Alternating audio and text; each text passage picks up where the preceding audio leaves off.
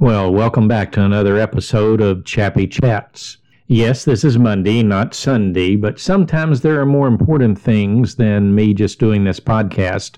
After all, I'm not sure that many people listen to it, and I hope those that do are enjoying it and getting something from it. But had a granddaughter's birthday to go to, and when we got all of that done, rounded up and wrapped up, it just wasn't time to be able to do the podcast. What I want to talk to you about today is I've been talking with a lot of people that are having a lot of issues and they are not knowing how to deal with these issues. Some are medical issues, some are emotional issues due to deaths, or even the ones that are medical is kind of emotional because it has to do with things that could possibly be wrong with their health, but maybe not really wrong with their health. They don't know yet. They don't have enough information yet to know if there's anything they need to worry about or not. But nonetheless, there's a lot that is on their mind. I had one young lady come in, and she's been talking to me quite a bit at the jail, and I've been helping her with some spiritual matters. She is a Native American, and she practiced Native spirituality plus Christianity, and how could the two blend together, and how could she understand some things? And I said something to her one time because she made a comment.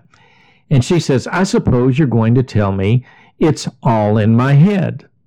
And I looked at her and I smiled and I said, well, in fact, I am going to tell you it is all in your head.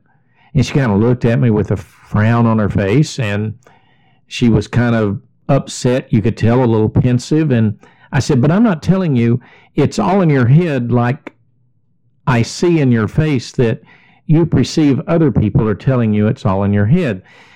I think you feel like they were telling you that there's nothing really wrong and that it's all in your head. It's all in your imagination. It's not real. It's not anything going on. You're just thinking it up. And I said, but that's not how I mean it.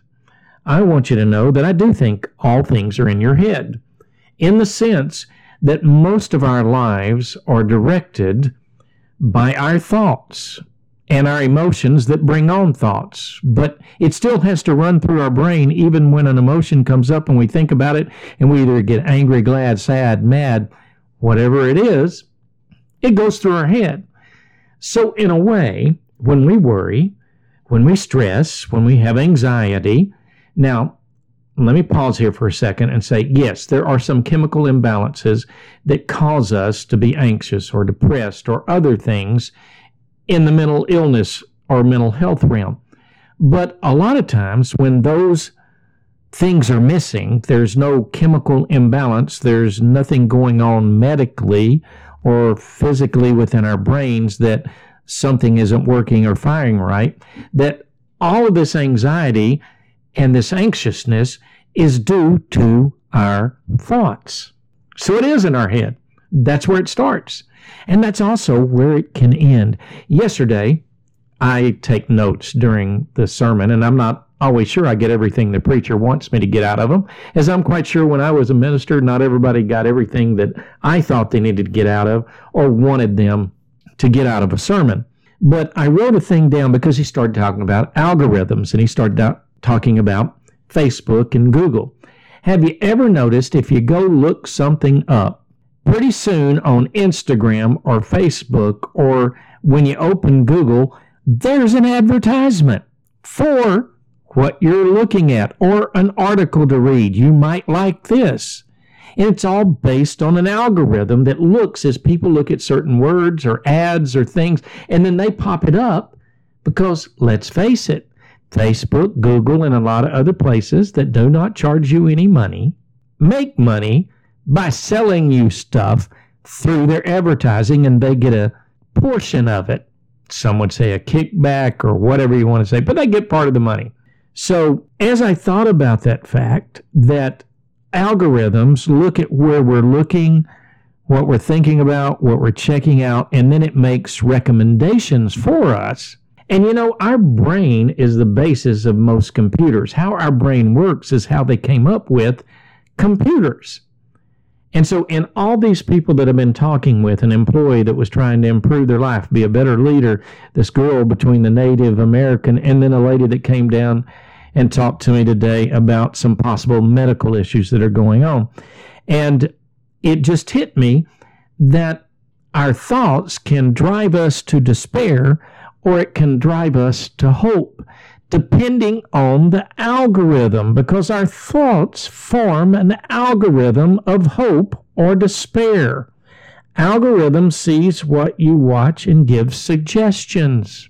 I think that works also with our emotions and our thoughts. As we begin to think more and look at things in a certain perspective of way, then our brain becomes used to that. As I was reading in an article the other day, and I cannot remember what the term is, but if you go out and buy a new car, and we did this, we bought a Subaru Ascent a couple of years ago, and then all of a sudden all we saw was Ascents. They were everywhere. Now, those cars had been there all the time, but it's a phenomenon that goes on in your brain that you begin to see those things. Or you buy certain cookware or anything else, or certain clothes, certain color clothes, and you begin to see those. So that led me to what I wanted to say to you today and get you to think about. What algorithm are you putting in place in your mind? Is it an algorithm of despair and agony and woe is me, as he all used to say? Or is it an algorithm of hope, of trust, of belief in a better day? Not saying that today's really good or whatever may have happened to you was an excellent thing and felt really good. No, that's far from what I'm saying. But I'm saying if we have more an algorithm of gratitude, an algorithm of being able to forget what's behind and looking, as my scripture that I adhere to says, looking forward to what's ahead, maybe, just maybe, our life would be a lot better because we put an algorithm of hope and faith in our lives, and instead of an algorithm of despair and doom. I really want you to think about that this week. Where do your thoughts lead you to? What are your thoughts most of the time? What's the first thing that comes up? Is it fear? Is it suspicion? Is it lack of trust? Or is it full of hope and gratitude and trust and faith in the possibilities of good rather than the inevitability of something bad? Are you more of a Murphy's Law, if something will go wrong, it will? Or are you more towards Pollyanna? I don't think you should be either one. I think you should be somewhere in the middle, but I think your brain sets up that algorithm. So as you go through this next week, what algorithm are you using to process the events of your life? An agonizing algorithm of despair or a lifting algorithm of hope? Blessing, protection, and favor until we meet again.